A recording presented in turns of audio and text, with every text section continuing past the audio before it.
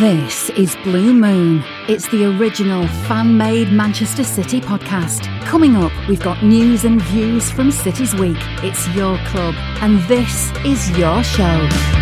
So a hard-fought win against Brighton on a weekend where other teams at the top of the table all dropped points helped Manchester City close the gap on top spots. Meanwhile, a bit of a boring stalemate against Borussia Dortmund was enough for Pep Guardiola's side to confirm themselves as group winners in the Champions League. So not a bad week all told. But there were a couple of bumps in the road for us to discuss on this week's Blue Moon podcast. We'll look at the goalkeepers with Stefan Ortega picked ahead of Ederson in midweek, and that's after the Brazilian maybe could have done better in a couple of moments in the weekend.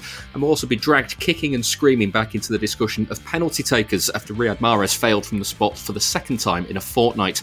Also on today's show, to mark the Rainbow Laces Week, we'll hear from some LGBTQ plus City fans to get an understanding of their experiences of being in the Etihad.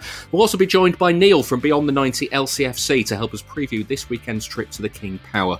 So I'm David Mooney, and for this week's show I'm joined by Goal.com's Jonathan Smith. Hello. And City fan Kieran Murray.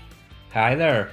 So let's start with the two games this week. And John, I called it a dull performance in Dortmund, and I'm wondering if that's a little bit unfair, because I kind of wonder if it was dull by design. They only needed a point to win the group. They got a point. They got out there without any major worries. Yeah, it was a controlled performance, and I think Pep was trying a few things in that line.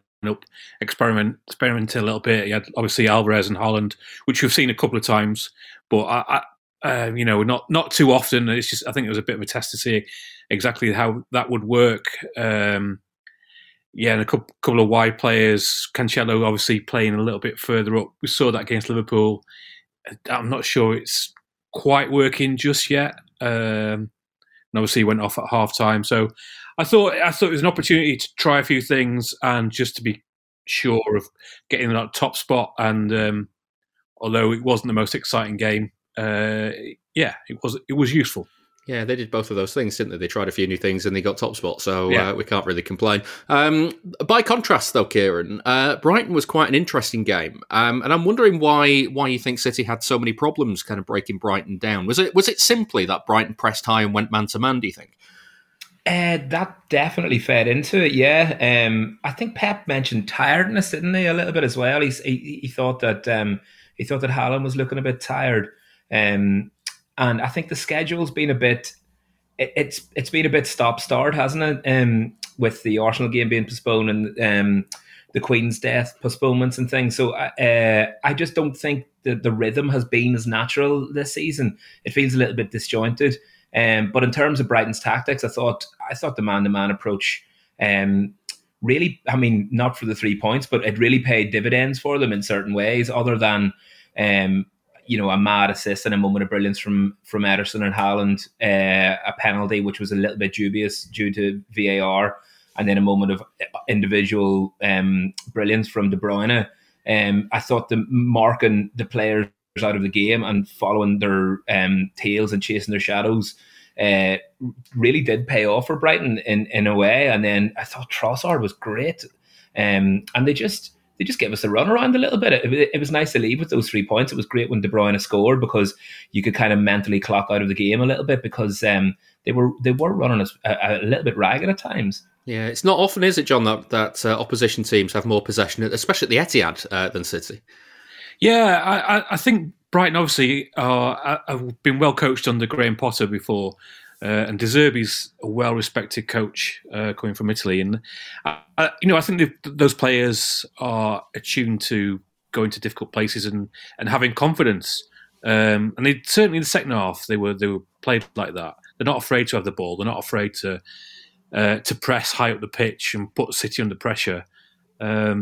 So yeah, it's a big test. Brighton have obviously won at Old Trafford, got a good result at Anfield. So I think they enjoy these big tests against the bigger teams. And so although it wasn't, it wasn't a classic of home Premier League games from this season, you wouldn't pick that one out. I think that was as good a win as they've had this year. Yeah, I was going to say, Kieran, when you kind of get through it all and you kind of assess it like that, actually coming away, even though like 3-1 looks like a comfortable kind of swat the other team away performance, but actually City have done really well to come out of that. Yeah, no, I totally agree. Wasn't there some record they broke with that? Like they'd scored 3 goals at home for 10 games in a row or something. First team to ever do that. There was some record like that. And when you looked at it, they put a graphic together, and there were just some really, really impressive results, and some absolute wallopings that they'd given teams.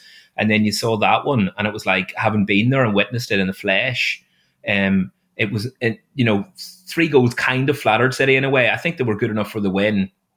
And I mean, we're saying this till we're blue in the face this year, aren't we? The Haaland factor, it paid useful. Getting a brace. Yeah. Do you think that's it though? Is that what's getting City through some of these games like that? I don't think so solely. And in fact, you could probably argue that Brighton's decision to go man to man was down to the Haaland factor for their money, because they're thinking City are going to be playing with a more rigid, number 9 figure now.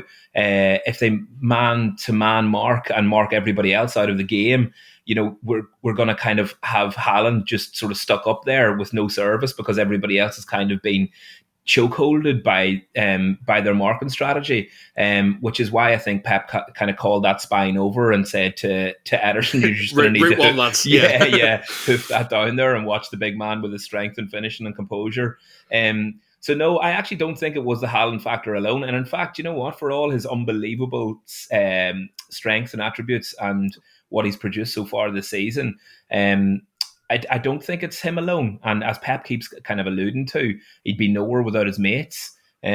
So the service that he's been getting has been incredible. But what Brighton tried to do was to stop his service by just absolutely choking everybody. What was Pep used a really strange phrase, didn't he? That they follow you to the toilet when they mark man to man, and that's how exhaustive they were in their approach. And maybe the Haaland thing did pay off for us, and I mean, we're going to come on to it, I'm sure, but his penalty was just absolutely exceptional. And I don't think it was him alone, but it really did help to play around when they were so rigid in their tactics.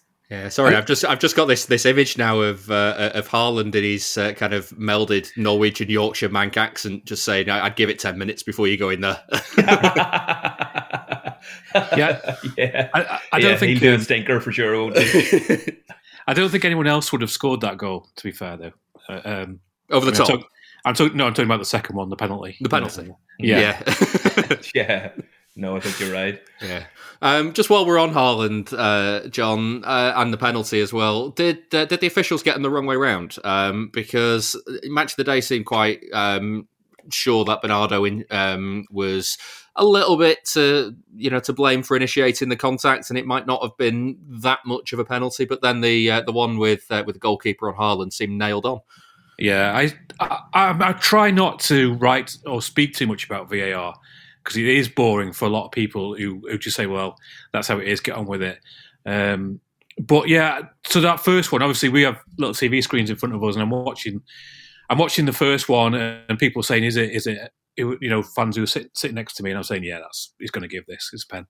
And then he doesn't give it, and you're like, oh right, okay. Yeah. And then the second one, I said, no, I don't think I don't think, if he didn't give the first one, he's not going to give this one. And then, but by the time, before I've even finished the sentence, he's pointing the referee over to the big screen, to the VAR screen. How long did it take you to say that sentence? Like, 'cause it was like 2.5 minutes that the game was going on. It's just, it's like the handballs we see all, there's a couple in midweek. I just don't know what the rules are, so I can't, if I say anything, I'm in trouble. Okay, fair enough. All right, Jose. Let's talk goalkeepers then, John, because Ortega started against Dortmund. I mean, just in terms of a performance, how do you think he did? Yeah, I thought he was really good.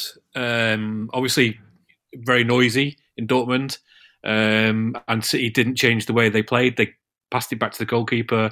He looked very relaxed, which I know it's probably where we are watching City these days, but that's my first thought. Not about the saves he made, about he how he pass it, yeah. Yeah. And he looked, he didn't put a foot wrong. In terms of saves, he obviously kept a clean sheet, a couple of comfortable saves, I would say. It was an interesting choice. I didn't see that one coming, but I did think at the start of the season, because of this calendar with the World Cup in it, the Carabao is way back in November. I did think that's a long time for a backup keeper, such a highly rated one, to not have a game. And I wondered if there would be one way he might squeeze him in. I thought it might be Game 5 of Champions League potentially, because they might have nothing riding on it. But this game did have something riding on it, definitely.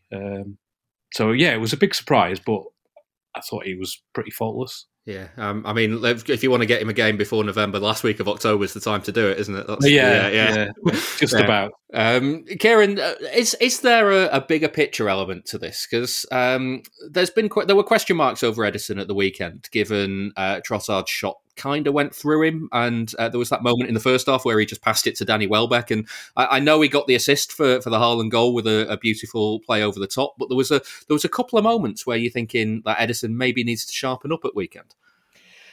Yeah, do you know, I didn't think this at all really until the show, until now. But yeah, you could be onto something. I think Ortega was signed because Ederson needs, more firm competition. I think I'm sure we can all agree to that. Zach Steffen, whilst he put in some good performances and made some good saves last season, just had mistakes in him, and you sort of knew after the FA Cup semi-final last season that he probably wouldn't play for the club again. So when Ortega came available, again, it kind of reminds me of the Akanji transfer a little bit, that sort of shrewd business from picking somebody up who was available from the Bundesliga and, coming with good ratings and ranked quite highly. And yeah, I mean, Ederson probably more so than when Steffen was there or any other previous number 2 goalkeeper. He will be looking over his shoulder a little bit and thinking, I better sharpen up. I think Ederson is off to a pretty good start this season with his hands anyway, and his distribution. Like I was saying this earlier, actually, apart from, it's very, very rare that you see Ederson, make a howler of a pass like that. I can remember one at Anfield where Salah scored from it. Am I right? Yeah, but that was more of he came off his line. That was more of a clearance. That's it. Yeah. So I was saying earlier, I don't think I remember him with no pressure, just kicking the ball out and making a pass. It was that one at Old Trafford. That was a yes, that's right. Bad one. Oh yeah, just before lockdown. Yeah. But I mean, that's right. It's 3 years ago. That now. Yeah. It is very rare. Right. It is really rare. Yeah. So, I mean, you never want to see his distribution fall away, because what an unbelievable strand of our game we have, and string to our bow that Ederson can pick a pass from wherever on the pitch to whoever he wants. So to give that away to Welbeck, I would like to think that it wasn't enough to have him dropped. And I agree with what Johnny's just said there about how long Ortega's kind of had to stay on the bench because the Carabao's been so late in the day. So maybe he is kind of priming him for the Carabao, which is next week, I believe, is it? Against Chelsea. Soon, yeah, giving him a run out, seeing what he's like, giving him a little taste in a game that, was worth something, but was kind of wrapped up too. And there was a little bit of sentimentality attached to it as well. I think didn't Ortega come out and speak after and saying he was glad to have the shot, in Germany, going back to play against, a team from his home country or whatever, where he was signed from. And he was quite grateful for that. So I don't think Pep really does sentimentality that way too often, but maybe it was a slight message to Ederson, but really, I think just it was to get him primed for the Carabao and for the games to come, where he might be used more predominantly. Yeah, certainly you would expect, John, that Ederson would come back in for weekend, and then maybe for the Sevilla game. I mean, maybe for the Sevilla game, Guardiola's got a bit of a decision to make, whether it's Ortega or Carson, Yeah, I would expect quite a few changes for Sevilla, because there literally is nothing that can happen in that game. Seville can't qualify for the Europa. Can't not qualify for the Europa League. City can't not finish top. So I think there'll be a few players getting a run out. Cole Palmer, I would hope to start. Calvin Phillips might just come back in time. It would be great to see some of the young fullbacks as well. Maybe Rico Lewis has looked really good when he's had the chance. Maybe Sergio Gomez. So I think there'll be a few like Alvarez as well. I think there'll be quite a few changes for that one, and I wouldn't be surprised if Ortega's in for that one as well. Not Carlson. Yeah, maybe. Yeah, but I mean, is there a situation where Ortega could replace Edison as number one by the end of the season, do you think? Or is it very much a case of he's just giving him some game time at the moment? No, I think the competition is stronger than it was. But you go back to the Liverpool game at Anfield, that save from Edison to Salah should have maybe been the difference and got City a point. That was a brilliant save. He was at fault, I thought, for the Trossard goal.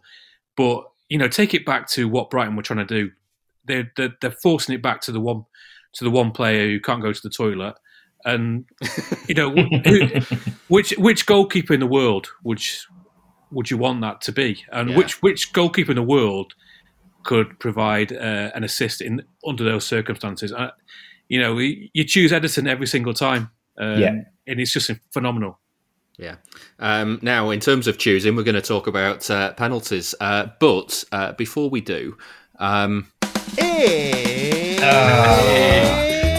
a quiz on City's missed penalties under Pep Guardiola. So, John, I'm going to let you pick first. You know the drill by now. 6 questions, 1 to 6. Pick a number. Which one you having? Number 1. Number 1. In 2019, Raheem Sterling missed a penalty before the VAR had it retaken for encroachment, only for Sterling to then miss again and score the rebound. Who were the opponents? I think that was Wolves. It was Wolves. 1-0. Karen? Number 2, please. Number 2. Which player went on to score a hat-trick in a game where he missed 2 penalties while the score was 0-0 during Pep Guardiola's first season at City? Aguero. I think it was against Steaua Bucharest, was it? It was against Steaua Bucharest. He missed 2 penalties, then scored 3. Final score 5-0. So 1-1. Nice, good competitive start to this. More conversions than City penalties. Anyway, John, over to you. Number 6. Number 6. Okay, here we go. Who missed the penalty in the shootout that knocked City out of the League Cup at West Ham last season?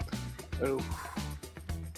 I think it may have been Phil Foden. It was Phil Foden. 2-1 to John. Oof. Okay, Kieran. 3, 4 or 5 left. What are you having? 4, please. Number 4. During Pep Guardiola's first season, which current City player missed from the spot at the Etihad while playing for the opposition because he slipped and kicked the ball twice, meaning that his goal was disallowed? Oh shit. No, Mahrez. It was Riyad Mahrez. Oh, well done. I didn't get it. Go. So, John, it's all on this. It's 2-2. 3 or 5. What are you having? 5. Number 5. Name one of the 2 teams that City have missed the most penalties against during Pep Guardiola's reign as manager. It's got to be Liverpool, hasn't it? Liverpool are one of them. Missed 3 against them. Do you know the other one out of interest? Wolves? No, it's Tottenham. Oh, yeah. Yeah, keep missing against Liverpool and Spurs. 3 each on that one. So, Kieran, you need this one to make it a 3-3 draw. Which player scored a penalty just against Tottenham in 2021 after saying he'd take the next one following misses from Ilkay Gundogan, Raheem Sterling and Kevin De Bruyne earlier that season? Rodri. It was Rodri, and it was a terrible penalty. Yeah. I don't remember that one either. Yeah, it was behind closed doors, John, that's why. It's I don't remember Rodri taking it, but where did it go? Down the middle? No, bottom left, I think. And Lloris went bottom left and managed to somehow not keep it out. I feel like a fraud here. I wouldn't have got 2 of Kieran's. It's all right though, because it's finished 3-3, which means we go to the tie-break question. John, you went first, so I'm going to let you take a guess first. Actually, no, I'm going to let Kieran take a guess first because you had the advantage of picking first. How many penalties, not including shootouts, have City missed in all competitions while Pep Guardiola has been manager? Closest wins, Kieran. 25. John. Do you know, I thought I saw something the other day after the latest one. It was 25 as well. You're both right, it's 25. So we will call this an absolute stone cold draw. Yes. Oh God, I can't believe we got them all right. That must be the first time that's ever happened, David. Podcast history in the making there.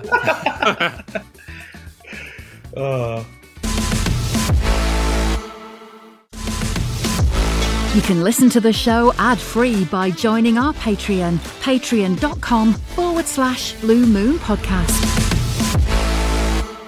There we have it, a complete draw on the quiz. Kieran, when it comes to penalties and City, it's one scored and one missed this week. What's the difference, do you think, when Haaland steps up at the moment compared to anybody else? Well, I've long held the theory that one of the reasons City miss so many under Pep is that they are the absolute epitome of a team. He has them drilled to play for each other, to fight for each other. Even particularly in the last couple of years when it's been the false nine, there's been no sort of lead star man as such. And they all play around. And when it comes to the limelight being on them, they seem to fluff their lines and don't like it when they're on their own to take it. So that's been my theory why it's missed. But now we've got an absolute bona fide superstar who's just inhuman and seems to exist in a different realm from any of us. So he's got this. I mean, I thought you could tell he was nervous, and I read a brilliant article in the Times, I think it was, about the expert penalty takers and why City sort of don't have those. Because they don't see a penalty as a separate thing that they can kind of zone in on. De Bruyne will take a shot like he's taking a shot, whereas Haaland, you can see him, he grabs the ball, he waits until the referee is all ready, then he puts it on the spot. He's got a little process, he's got a step-by-step strategy to take penalties with, and none of the rest of our players seem to have that. And as I say, he exists in this different realm. He's an absolute bloodthirsty goal scorer and a natural born killer at that. So when he lifts the ball and he is so dying to score, he's just got this process, and he exists in a world where he thinks and believes he's going to score, where I think that the rest of our players seem petrified by it because they're so used to being in this team environment that they hate being out there on their own and expected to step up, Yeah, I read that. And I mean, without being too kind of pop psychology about it, is it not just bollocks? Like, is it not just like it is a shot at goal? It is like these are all good players. They should be able to put the ball down on the spot and find the net without having a process.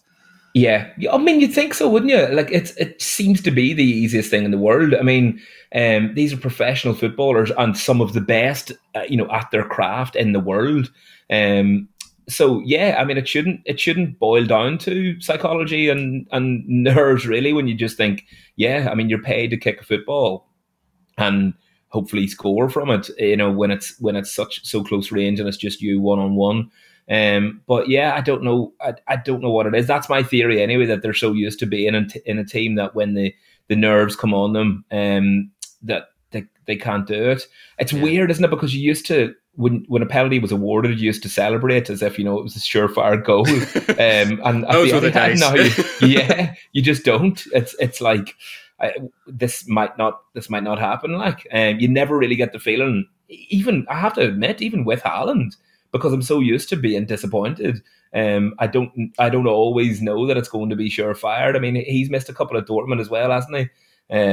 So yeah, you're never certain. Long gone are the days of Elano, Balotelli, or Yaya when you just were certain that it was going to be in the net. Like, yeah, we need a bigger sample size for Haaland. He's only taken 2 and scored 2, so we need to we need in order to have confidence, we maybe need to see him take 20 and like see what the result is of that. If Haaland isn't on the pitch, John, does City have a problem?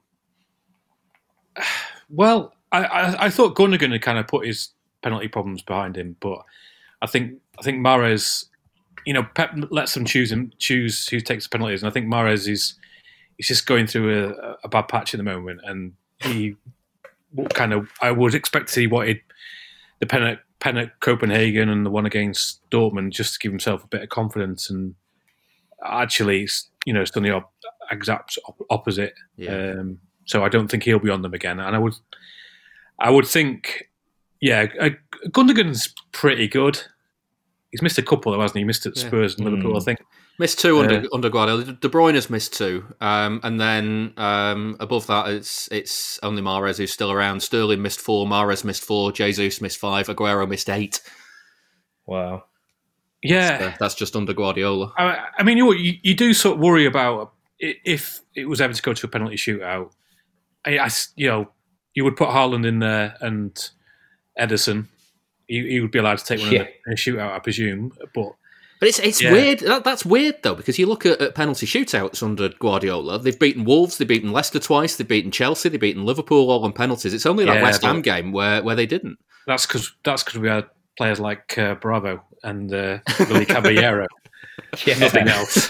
Goalkeeping heroes. Yeah. Why do you think it's become such an issue, though, John? Is there a way to address it? As Kieran says, is there a more psychological approach? I know I said earlier that it's probably bollocks, but there is probably a case here for bringing in somebody who can specifically work with the players on penalties, isn't there? Yeah, I guess so. It's just unfortunate that it's happened in tight games. I'm sure if they're 3-0 or something like that, which they often are, then someone would step up, take it, and then go, right, okay, yeah, I can take penalties after all. It's just so happens that they've all been kind of quite important. And I mean, Mahrez has got the greatest touch, I would say, not just in the whole club, possibly in the whole Premier League. He's just brilliant at that. And yet, you've got Kevin De Bruyne who can, if you said run at 30 miles an hour and cross it, it would be pinpoint accurate. Yeah. The fact that I don't know how can they not score penalties? I don't know. And how can Mario Balotelli, you wouldn't back in many circumstances, you'd say, yeah, I'd have him taking penalties. It's just the mysteries of penalty taking, isn't it? Yeah, Kieran, I did have to laugh. I watched the Dortmund game on BT Sport, and at one point, Darren Fletcher on commentary said to Steve McManaman after Mahrez had missed, and they're not exactly short of players who can score a penalty, are they, Manchester City? And I thought, what City have you been watching for the last 5 years? Who was he referring to now? I don't know. It's like literally every player on that pitch has missed a penalty for City. There's so many of them. Even Aguero, even when Aguero was at the club, you were never confident he was going to step up and slot it away for some reason, despite the goal record he had. It's just a different skill, isn't it? Yeah, I wonder, is it a kind of case of, because Balotelli, who was phenomenal, like he had a way of doing it. He had a strategy. He had that like short little run up, tap it approach, and leave the goalkeeper sort of like rooted to the spot. Squatting. Yeah. I wonder, is there just a case of stop farting about and trying to change your approach each time and just stick to one? Do you know what it might be? It could be a case of because City are so about the fine margins, they could do that thing where they research what way the goalkeeper is likely to go, and then the player has that in their mind, and maybe instead of taking the penalty in their own game, I do fear that'll cause a feedback loop though, because the goalkeeper will know which way the player likes to go, and then all of a sudden we're both waiting for the other one to blink first. That's it. It is a rock paper scissors kind of thing, isn't it? Where like which one are you going to do? Which one am I going to do? I mean, Mahrez's penalty the other night seemed. If the keeper had gone the other way... All three that he's missed recently, the West Ham one at the end of last season, the 2 in the Champions League this season, if the keeper goes the other way, they're great penalties. Yeah, but then they look so terrible because they just are at that perfect height for a keeper save. Whereas I remember when Mahrez was in a rich vein of scoring penalty form, that he was going like top corner and they were absolutely top bins, pinpoint accurate. So I don't know why he's going this sort of like middle of the goal, one direction thing where the goalkeeper can easily save it.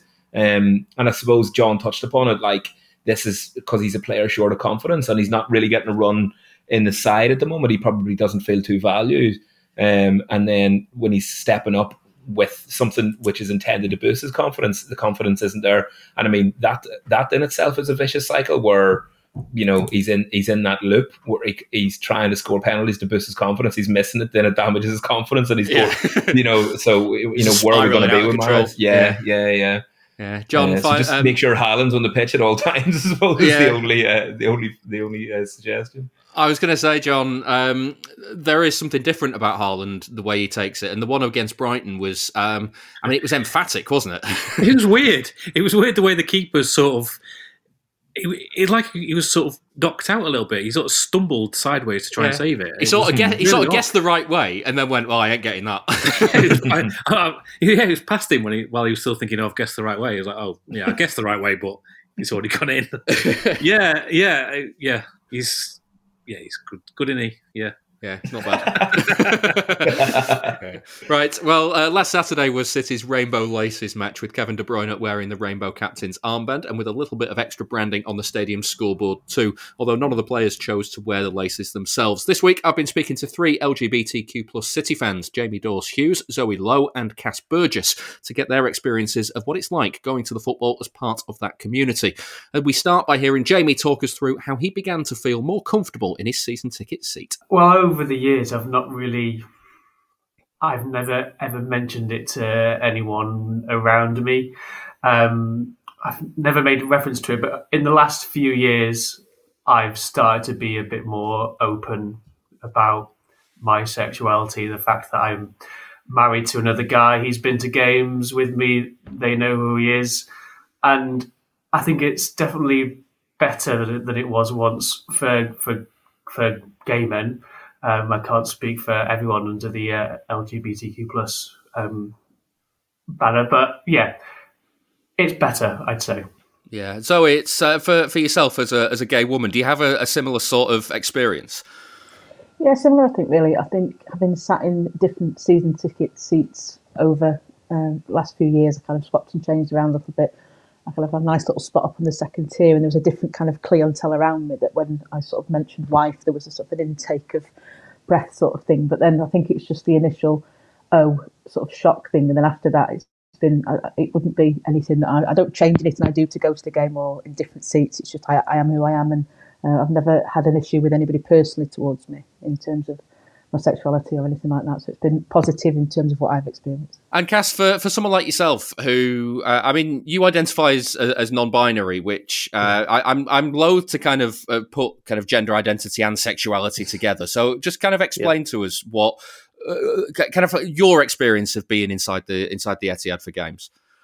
Do you know what? It has kind of changed over the years. Essentially, I mean, I noticed I was at the Brighton game last week, and it was a bit different from years gone by. I know. I mean, I'm quite visibly queer, so I usually have my nails painted or I have like makeup on and stuff like that. Not every time, but sometimes you do kind of mix it up a little bit. You do kind of notice a couple of glares, you do notice a couple of odd looks, and the usual type of sort of like cis, white heterosexual male will always give you that sort of glance. I mean, the people that I go to City with and sit with and enjoy the match experience with are a fantastic bunch of people, and they would never treat me any differently regardless of whatever I identified as. But you do notice that because of the Etihad can be sometimes like a bit of a microcosm of society. You get all sorts in the Etihad, obviously. So I think what we said before about it, different parts of the ground feel different as well. Like, if I'm in for let's say Colin Bell stand tier 3, where my season ticket years ago, you don't really get many slurs being thrown about. You don't really get many heckling towards the pitch because you're that far away. There's no point. They're not going to hear you. But you do notice that sort of like towards Block 115 in South Stand, where I've been a couple of times with mates, you do notice a bit more being thrown about. And in years gone by, I mean, the stuff we used to chant at Chelsea was horrific. And prior to coming out and being a bit more educated on the subject, I'm not going to say I wasn't part of that, bizarrely. But I think over the years, it's become a bit more palatable, I think, for a queer person going into the football. And I think City have done quite a lot to help out with that. But, it's how far can City really go? Because, I mean, it's a societal problem. So the question really does beg itself of how much can City actually do to mitigate and make our experience a little bit better within the ground. Yeah, the other question I've got for you in that sense. I mean, let's. I'll start with Zoe, and then Jamie, I'll come to you as well on this. How long did it take you to kind of be your true self at the Etihad and go into the game? I think because my true self isn't particularly challenging to anybody's idea of what is the norm of anybody around you. I don't think it's taken me. I'm quite confident and open in terms of my life and work and social life and people who know me. I think it was just you almost wait for that moment of sort of saying, you're here with your husband or you're here with your boyfriend, and it's like, oh, that's my wife. And it's you kind that feels like you're coming out every single time. You do it so many times over you. And now I kind of sort of enjoy the humour of seeing the face of what the reaction might be, just because it's different for different people. So I suppose, but that grows with confidence, I think. So as I say, I'm not any different with my true self. It's just knowing when and if it's necessary. Do I need to say anything? But I suppose it's just correcting people's language. But you don't want to upset anybody because they've not done it on purpose, but they've made an assumption about me already. So yeah, it's not been difficult. I'm probably truer to myself now than I previously was, except for one old lady who's sat in front of me for 15, 16 years now. And she saw me come with one girl once, assumed she was my girlfriend, and I just haven't got the heart to tell her. It's gone too far. The lie's been going on for far too long now. And unknowingly, she's met my husband loads of times, but no, I would not be afraid of saying who I am to anybody else around me at the Etihad. No, definitely not. You see stats pop up all the time about clubs and players, and you want to know that exact thing about City. There's an answer. statscity.co.uk. Want to find out all of the players who played alongside club legends like David Silva, Sergio Aguero or Vincent Kompany? Or maybe you'd like to know which team found it hardest to score past Joe Hart. You can find out City's record in every competition, at every stadium, and under every manager. Just go to statscity.co.uk and browse away. That's statscity.co.uk.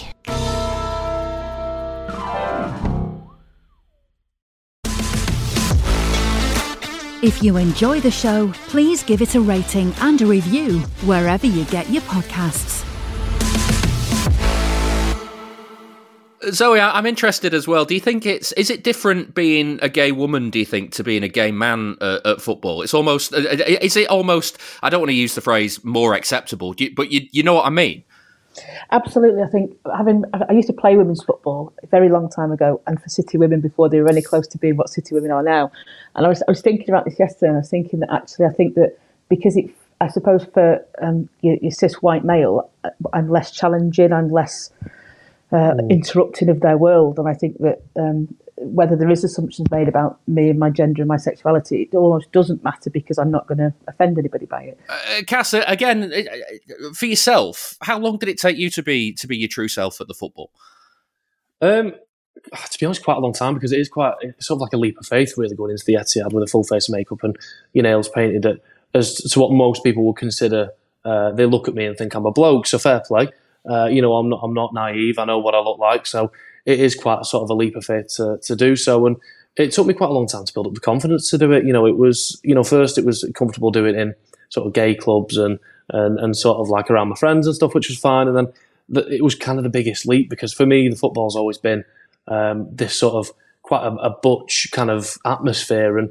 And for me to turn up in a full get up and makeup and nails, it was quite exhilarating, because it felt, like I'd really crossed the bridge there and I'd really done something, I was quite proud of. And to be fair, no one said anything. I had a very good experience at the time. And but it doesn't take away from the fear that you naturally have because of the way society is and the way that, specifically Britain is around sort of non-binary people and trans people.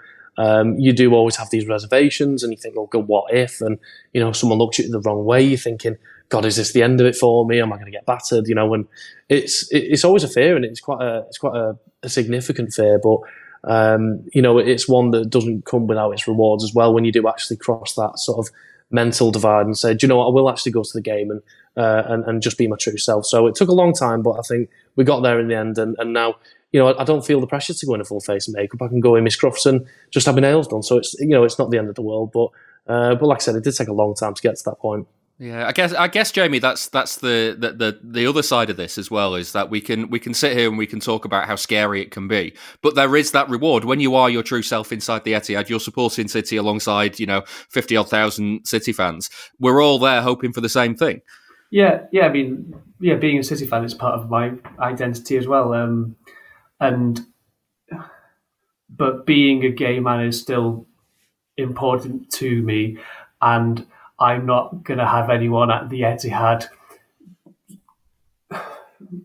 decide on themselves that they're going to have an effect on my own viewing. Because, I mean, there have been times where I've heard homophobic comments, and one time I responded. I said that wasn't, well, it was a Chelsea game, so you can guess what it was, and I told it wasn't acceptable.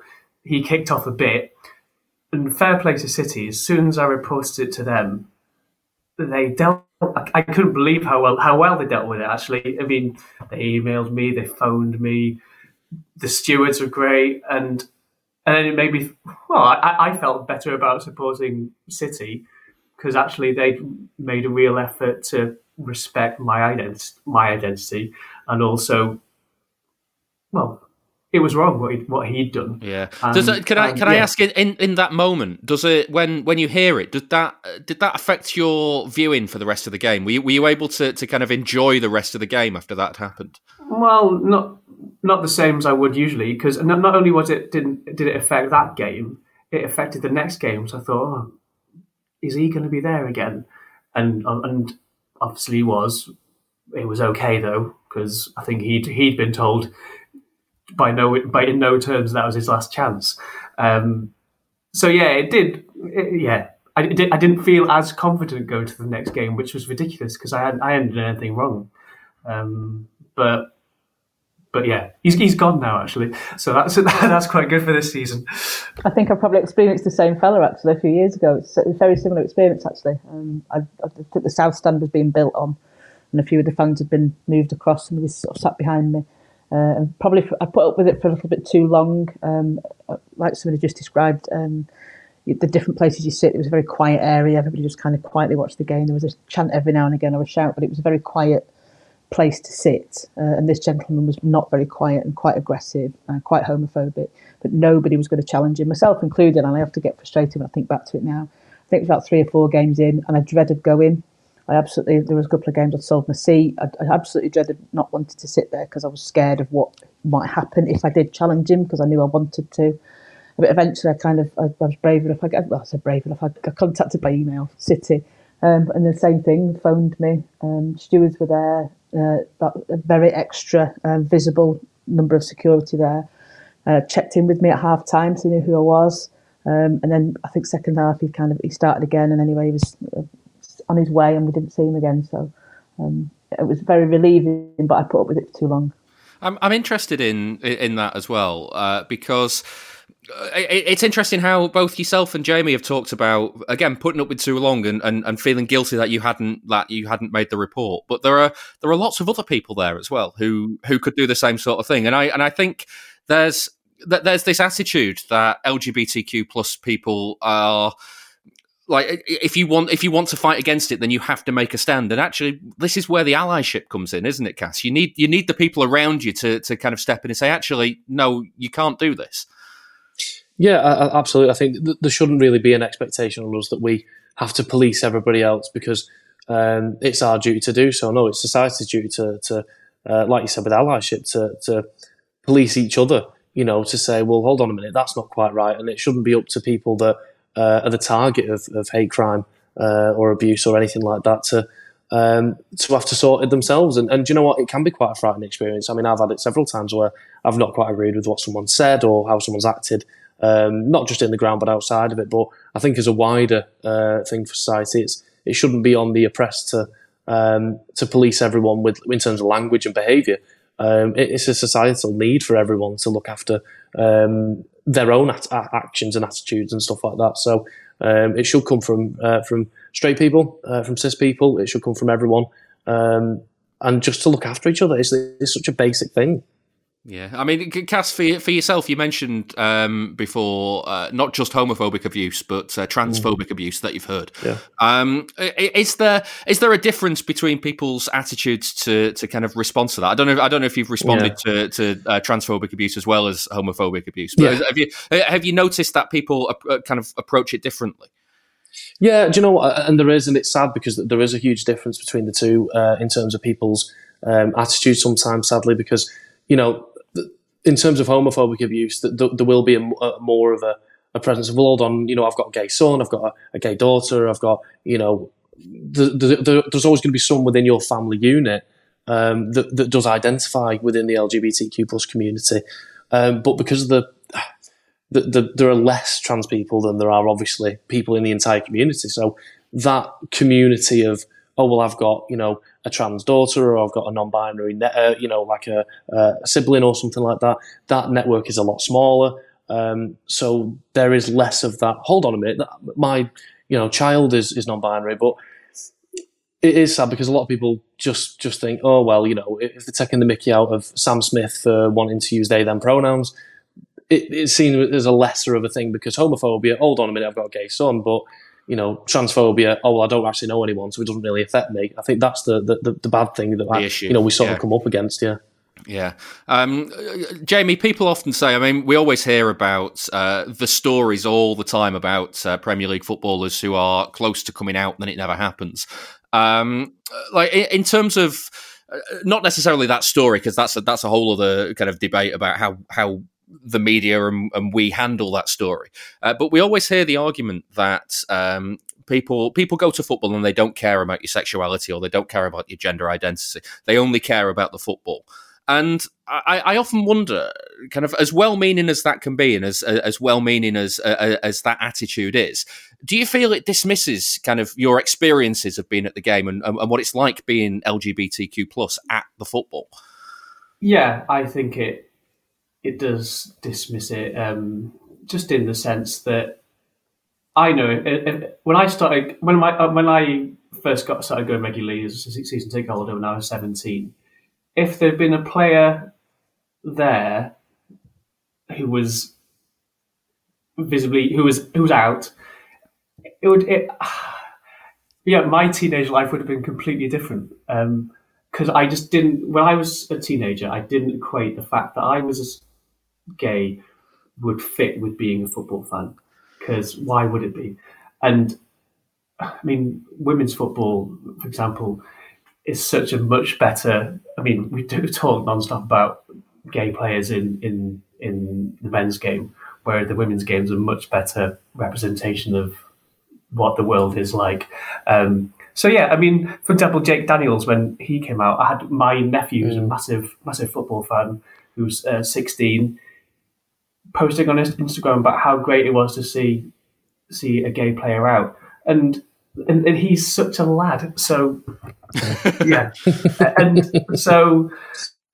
it would make a difference. Yeah, Zoe, for someone yourself, you mentioned earlier that you played for the City Women before they became what they are now. What is it like in the women's game? I think it's obviously I was much younger, I suppose, a little bit naive and not understanding of the different identities, in particular even my own, just in terms of my own sexuality growing up. I think it's almost expected and it's not a thing, and you wouldn't be surprised if you saw a woman with another woman at the football. And I think because, again, it's that non-threatening nature of it, it's not that it's not important, but it doesn't define them as a footballer. But I can sit here and say that as a woman as not feeling...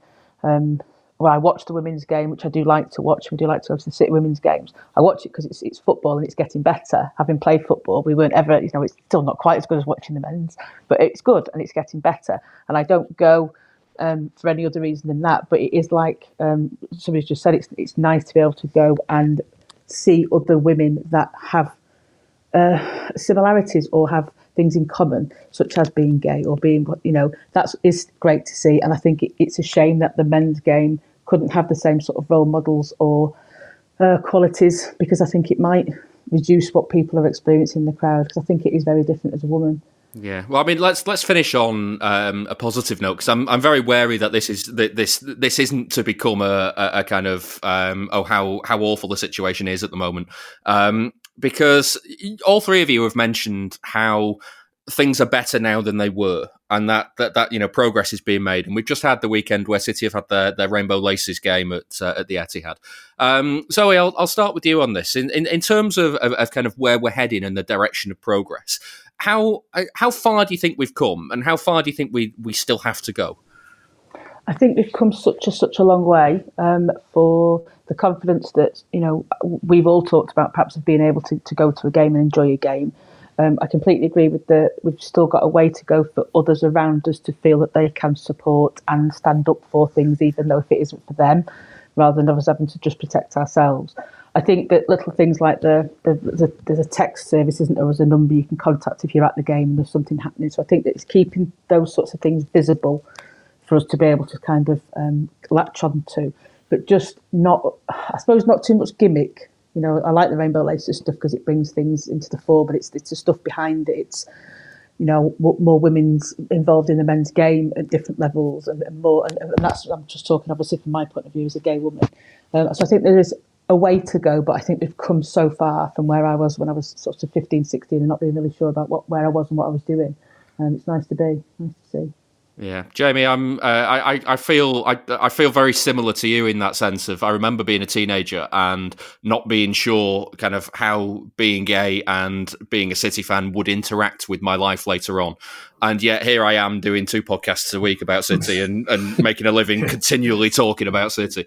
I guess it just kind of goes to show that there is space for everybody at the game, isn't there? Definitely, and it's really encouraging hearing Kaz's experiences because, I get in my head enough about wearing just a Pride T-shirt to City, and so just hearing. I can't speak for Kaz, but hearing their experiences, that gives me hope that things will keep getting better, and why shouldn't football be for all of us? Yeah, and Cass, for yourself, like I say, we've just had the Rainbow Laces weekend. You've been very kind of. You said earlier you're very visibly queer at the game, or you can be. You're not every game. Yeah. Do you notice that campaigns like this, like they actually do work, even as much as I would love City to engage with it a lot more than they do, but it does have some impact, doesn't it? Yeah, I think it does, and going the matchday experience, you see fans wearing them, and it's little signs like that. I know sometimes it can border on the gimmicky, but it is nice to see a few things and you go, oh well, that's nice. At least they've done that. And I was getting the train back to. Sadly, I do live on the dark side in Liverpool, but I was getting I know for my sins. But I was getting the train back to Lime Street from Piccadilly on platform 14, and I noticed that they still had even this was September, October time. They still had the Pride stuff out from the summer. So on some of like the lamppost advertising stuff. So it was quite nice that they are quite proud to support us as a community. I think we should do a bit more of it. I think there is a lot more that the club and society can do, but it's just nice to see sometimes. And there's always going to be initial outrage at a lot of things, like you say, women commentating and women being involved in football at the highest levels, which is great to see, and we need a lot more of it. But there's always going to be that initial sort of shock and reaction to it, but it will just get ingrained, and the more we do it and the more that we get people involved from different communities and different identities, the more it becomes ingrained and the more it just becomes the norm. And I just can't wait for another 20 years where I can just relax at, Alex Scott doing commentary and there's no one kicking off about it, or, just stuff like that where it should be the norm, but we just got to wait for it to become ingrained. The Blue Moon Podcast. If City won't let you down on the pitch, let us let you down off it instead. So that was a look at the Rainbow Laces campaign. And now we're joined by Neil from the Leicester City YouTube channel, Beyond the 90. Hi, Neil. Hi, Dave. Good to be back. How are you? I'm not too bad, thanks. Let's get into how Leicester are doing, because City seems to be running into you guys at possibly the wrong time. You seem to be in good form at the moment. Well, you say good form. We're still in 17th place, so it can't be that good. But no, we've had 2 wins on the go now, 2 clean sheets, 4 clean sheets in the last 5 games. So at the moment, it seems like we're turning a corner. But until this point, it's been a borderline diabolical, to be honest, in terms of defending. Again, it seems like Leicester City have finally sorted it out now. But again, I'll probably get into some statistics and stuff a while ago. It's probably not the most sustainable way we're playing. Yeah, it's. I was just looking at kind of like the recent form, and it's 10 points from a possible 15. Is that giving you confidence that the turnaround has started? Because, like you say, it was an abject start to the season, wasn't it? Potentially. I think with the way that Leicester perform, I've been, especially over the last year, been used to being let down a lot of the time, especially from a defensive point of view. Our ability to score goals is there. I mean, if you look at the table, I think at the moment where we are, we've scored 21 goals. That's still quite a bit, but we've conceded 24.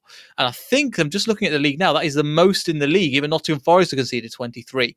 And bearing in mind, of recent, we've had 4 clean sheets. So defensively, there's been a little bit of a change, which I'll probably talk about in a little bit. So, and it seems to have worked. But again, when you come against Man City, every single person has to be completely on it. Otherwise, they'll pick you apart.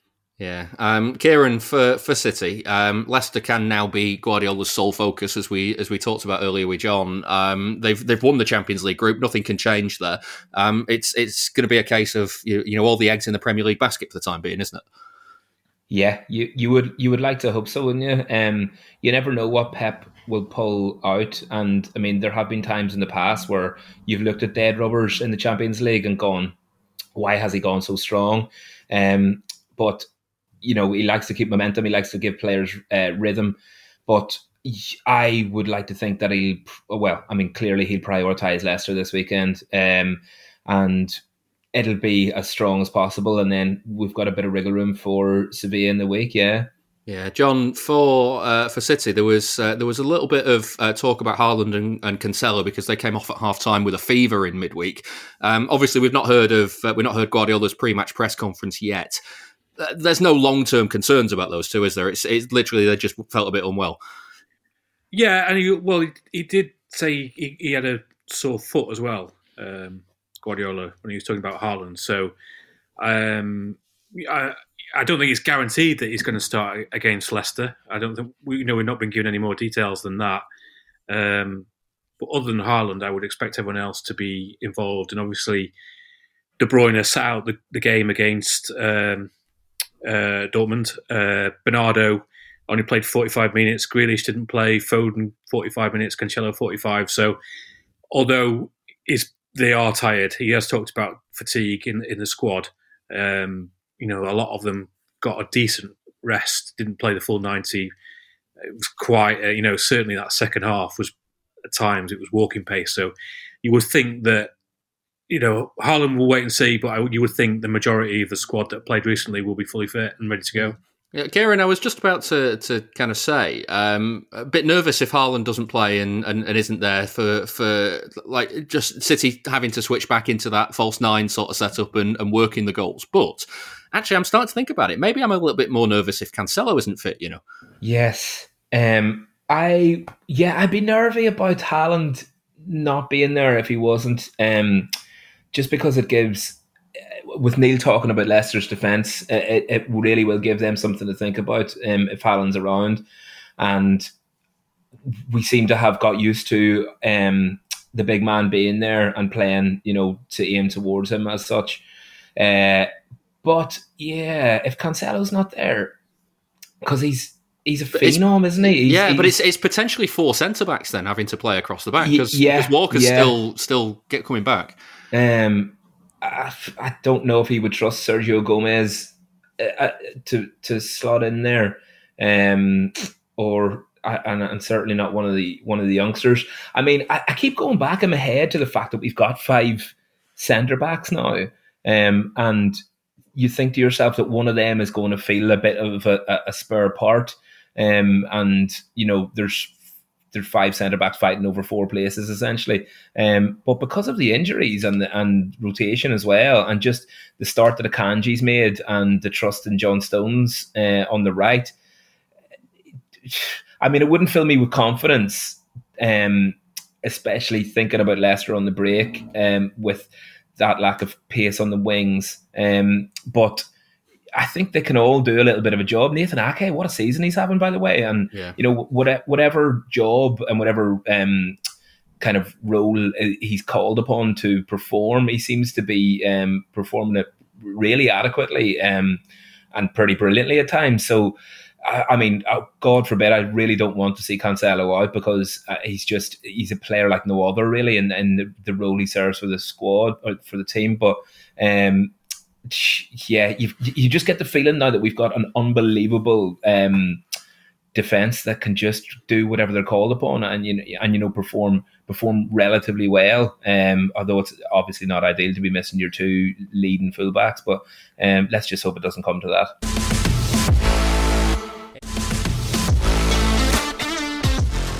Get involved with the debate on Twitter at Blue Moon Podcast.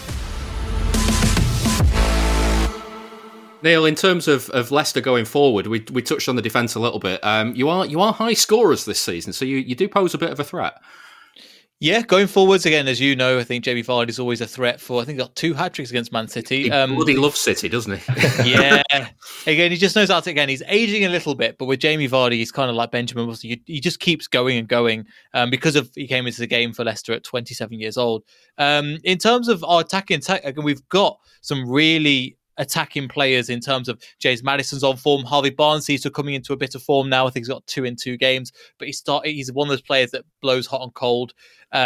We've started to get Patson Daka, who's kind of our future replacement for Jamie Vardy. He's been doing really well recently as well. That right wing position, we don't really have. We have Michael Brighton, but he's kind of the backup if we need somebody to come on in 30 minutes or so. So James Maddison's been playing that. We've actually been playing with Timothy Castagna. On that right, he was a right back, but the way we're playing now, we're dropping Yuri Tillemans more into that right back position, so it allows Timothy Castagna to go forward. So the recent subtle changes that we've been making to the formation has really helped. Our issue, I'm just hoping, if Harlan's listening, I mean, you can come to mine and have your feet up, mate. I mean, I'm more than happy for that because, we've not conceded. Again, I've just checked the statistics again. We haven't got the most conceded goals. That is Bournemouth on 25. We're on 24. So, again, it's slightly better than I expected. Yeah, Bournemouth did ship 9 in a game though. So exactly. Yeah. Let's talk about Brendan Rodgers because what are the feelings towards him? Because a friend of mine who is a Leicester fan has been pretty vocal this season that he thinks it's been time for a change. Has that been a common mood in the fan base? And is it starting to change with the way things have maybe turned around a little bit? I mean, obviously, regardless of who the manager is, if results go the way, the manager, there'll literally be more support for the manager.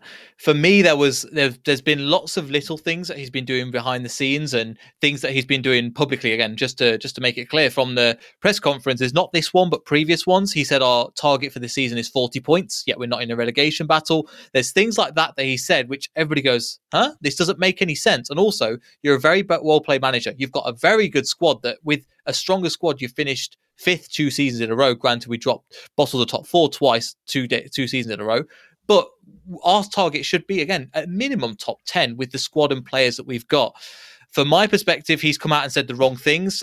He hasn't been backed in the transfer market partly because of financial reasons and partly because the board don't trust him because he's brought in the likes of Ryan Bertrand, Yannick Vestergaard, that haven't worked. Jose Perez for 30 million. He goes, he's overrid our scouting system, which is notoriously very good, to bring in his own players. And because he finished 5th 2 years in a row, he had the backing of the squad. So he's been throwing his toys out of the pram a lot of the time. And I think to be honest, if you look back at some of his post-match conferences, I think he's surprised that he's still in the job. Yeah, I must admit there were moments earlier in the season where I thought, is he trying to get sacked? Yeah, yeah. It sounds bizarre, but it literally is true. He's going, well, it's not my job it's not my decision if I'm here or not, or maybe I will be, maybe I won't. It's genuinely quotes, paraphrasing, but to a certain extent, that's what he's been saying. He was expecting the sack, and the thing is, he has been able to turn it around. But again, it's how you do it over a long period of time. Before this game, we were drastically down. Take it back 5 games. I think we're on 1 point. Now we're on 11. Looks like we're climbing the right direction. However, we are still in a relegation battle. If Leeds do get the next win, we drop back into relegation zone. But there's pretty much half the table that's in a relegation battle. Granted, it is only a quarter way through the season, but it's enough of the way through the season to where we go, right, we are in a relegation scrap at this moment in time. John, I don't know about you, but one of the things that has struck me about Leicester's season so far this year, and Neil, I don't want to make you feel bad about how the season might go because there's still plenty of football to be played. But John, it reminds me a lot of how City started the season under Alan Ball. Oh God! I don't think it's that bad. What was it? 11 games in, 1 point. Yeah. I mean, haven't watched an awful amount of Leicester this season, but you look at the squad and think there's some real talent in that squad. I did watch the game against United, and I was surprised about how passive they were. United weren't great at the time, and Leicester just seemed to sort of happy to almost declare. I think it sort of feeds into what you two were saying a second ago about it looked like Brendan wanted to be somewhere else, really. Yeah. But yeah, it's watching that game. It wasn't quite Alan Ball taking City to Liverpool and getting done 4-0 and 6-0 goals in consecutive games. 3 days. Yeah, John, not just quite that bad. In terms of Guardiola and City, then, if he's when he's looking at his team for this one, let's assume that Haaland's fit and he's starting the game. Who plays around him, do you think? Because we talked earlier about how Mahrez has been under fire, and he's clearly been trying to play Mahrez into some sort of form, and it doesn't really seem to be working. If you're Jack Grealish at this moment, you must be thinking, I need to get back on the pitch because his form's been pretty good recently. Yeah, I think Leicester is one of those teams that Pep obviously worries about because he's been stung badly a couple of times. Well, not badly, stung badly once at away in that. Obviously, the one they finished 4-1, I think, when Vardy scored a hat trick, and that Leicester absolutely knew what they were doing that day and turned City over completely. And then last season, obviously the comeback game that wasn't was it? Was it? It was 4-0 and it went to 4-3. Yeah. There was the 5-2 and the behind closed doors season as well. Yeah, of course, that one as well. Yeah, really stung Pep, I think. Yeah, but he mentions that 6-3 a lot as a warning. Like, if you're not on it, Leicester knew what they were doing, and so I think he starts from the back. So I think they'll want to keep the door shut completely, and obviously the best way of doing that is by having possession. So Grealish has been top of the form for controlling the ball, controlling possession. I think that's what he's in the team for. Obviously, we're all focused on his goals and assists, but he takes the ball, he runs at players, he keeps possession. I think he's been superb at that this season. So I think Grealish is part of the team for Leicester. I would expect, and obviously, Gundogan, Bernardo, De Bruyne, they're masters at keeping hold of the ball with Rodri. So, and then you look into the right hand side, and obviously Foden's done such a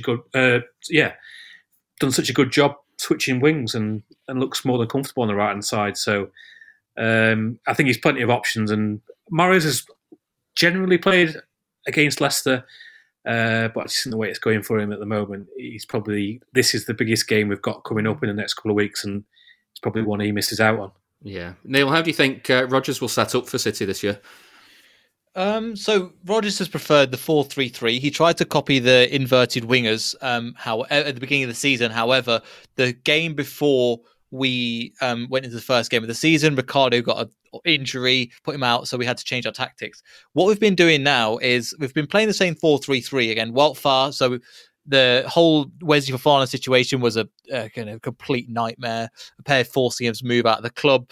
We got him out. We then got Wout Faes in. Managed to secure him. He's looked really good. Exactly the kind of player we need. Ironically, actually, one player that was linked to as well was Akanji. We didn't actually manage to sign him, but we signed Faes instead.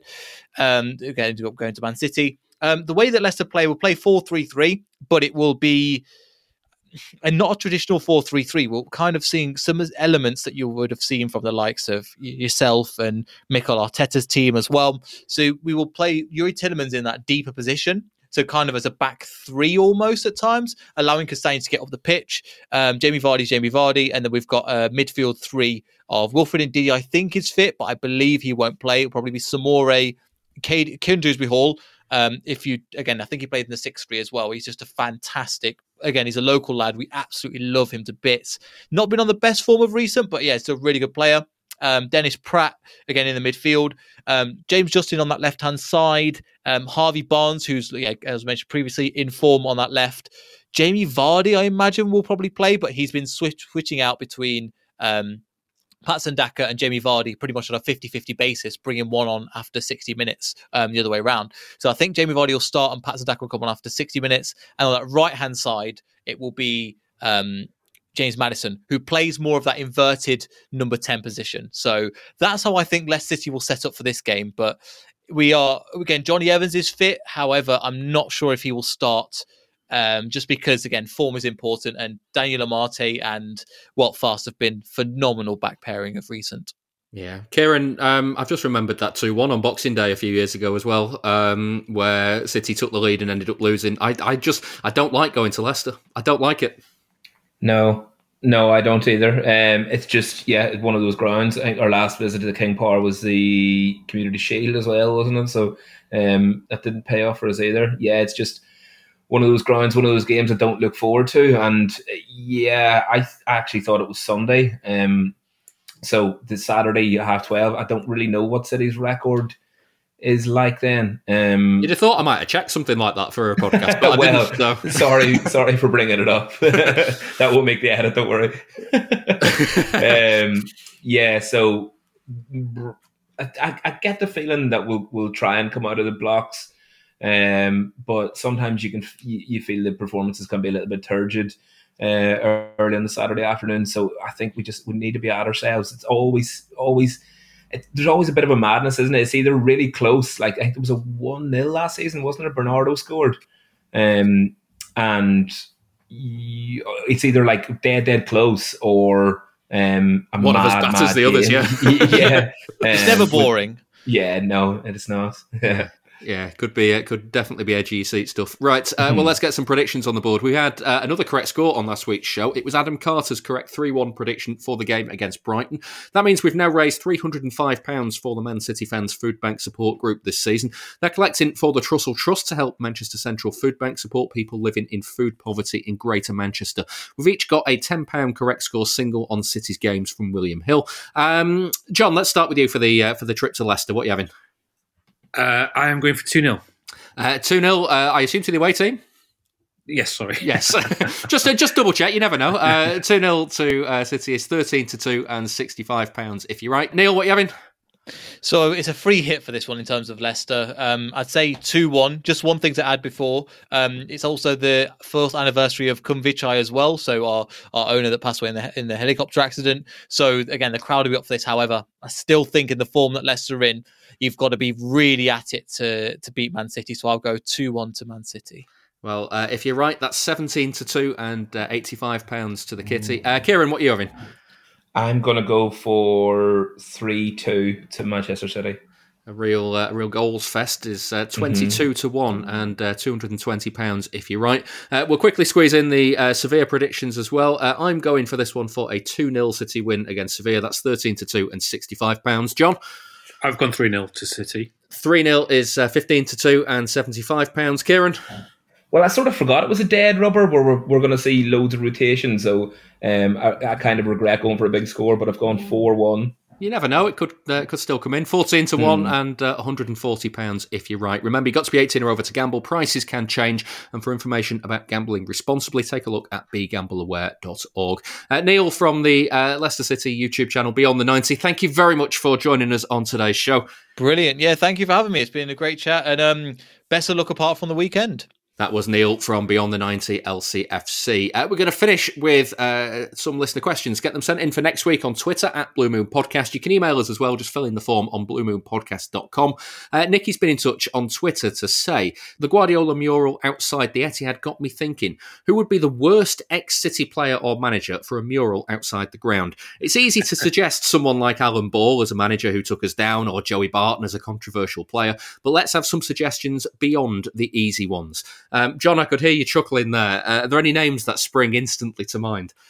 Well, Alan Ball, yeah, obviously was one of that was the initial first thought. I'm trying to think of some sort of hideously ugly players that City have had. they have had them, but nothing's coming to mind. I was just thinking you could have Jamie Pollock in the header pose. yeah. No, I think that's gone long. That's enough time has passed now that we can all enjoy that one, I think. Now you can laugh about it now, yeah. Kieran, any suggestions you've got? Yeah, well, I think just to show that nothing is permanent, a mural of Steve Coppell's reign. And it would probably last longer on the wall than you could split the wall into like 33 panes and have one for each day that he was there. I'm thinking some like iconic players in iconic moments. So like Eloquim Mangala getting the blue Santa hat ripped off his head by Guardiola. That to me is just pure art. How about this is a personal one for me and you.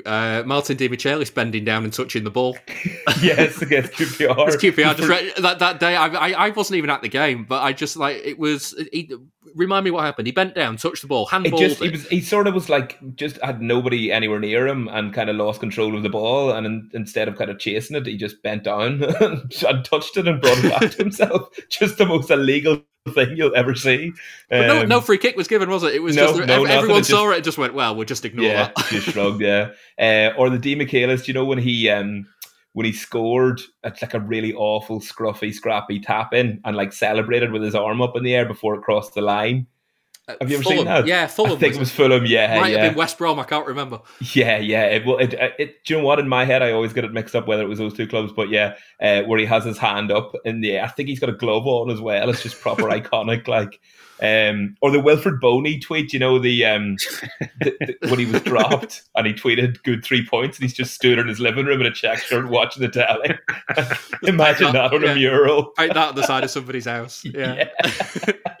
John, is anybody from the 90s that you might go for? Because there's plenty of names that I think of from the 90s where I just go, like they are by default the butt of the joke, and ultimately they might not be the worst player. Do you know what I mean? They're kind of picked as the butt of the joke because they played for City in the 90s, not because they were actually terrible. Yeah, well, someone like Michael Fronzek or something along those lines. I was thinking maybe about some iconic moments like Michael Ball stamping on Cristiano Ronaldo. That would make a nice... or Ben Thatcher sort of elbowing Mendes. I might want written consent from Pedro Mendes before we put that one on the wall. Yeah, that would be sort of twisted, his face twisted in anger. Yeah. That'd make a nice mural, wouldn't it? Yeah, Stephen James up front against Borough. Some of City's twisted history just painted all over the sides of houses in Manchester. That's what the fun is about supporting City, the twisted history bits, isn't it? Like, but the sort of a picture of the players coming off the pitch at Middlesbrough on the last day of the season. Sven pointed them all to the away end saying, go and applaud the fans, as if we want to see all that, and all the Sven masks in the away end, like, covering the tears. Or maybe Sven's face when he was forced to go to Thailand a few days later. Yeah. When he knew he was getting the sack. Oh. Yeah. If you've got any suggestions, then do let us know on Twitter at Blue Moon Podcast. But that brings us to the end of this week's show. Thank you very much to Jonathan Smith. Pleasure, thank you. And Kieran Murray. Thanks a million. There's a clip of this week's Patreon show coming up, and I'll be back again next week to review the games with Leicester and Sevilla, so see you then.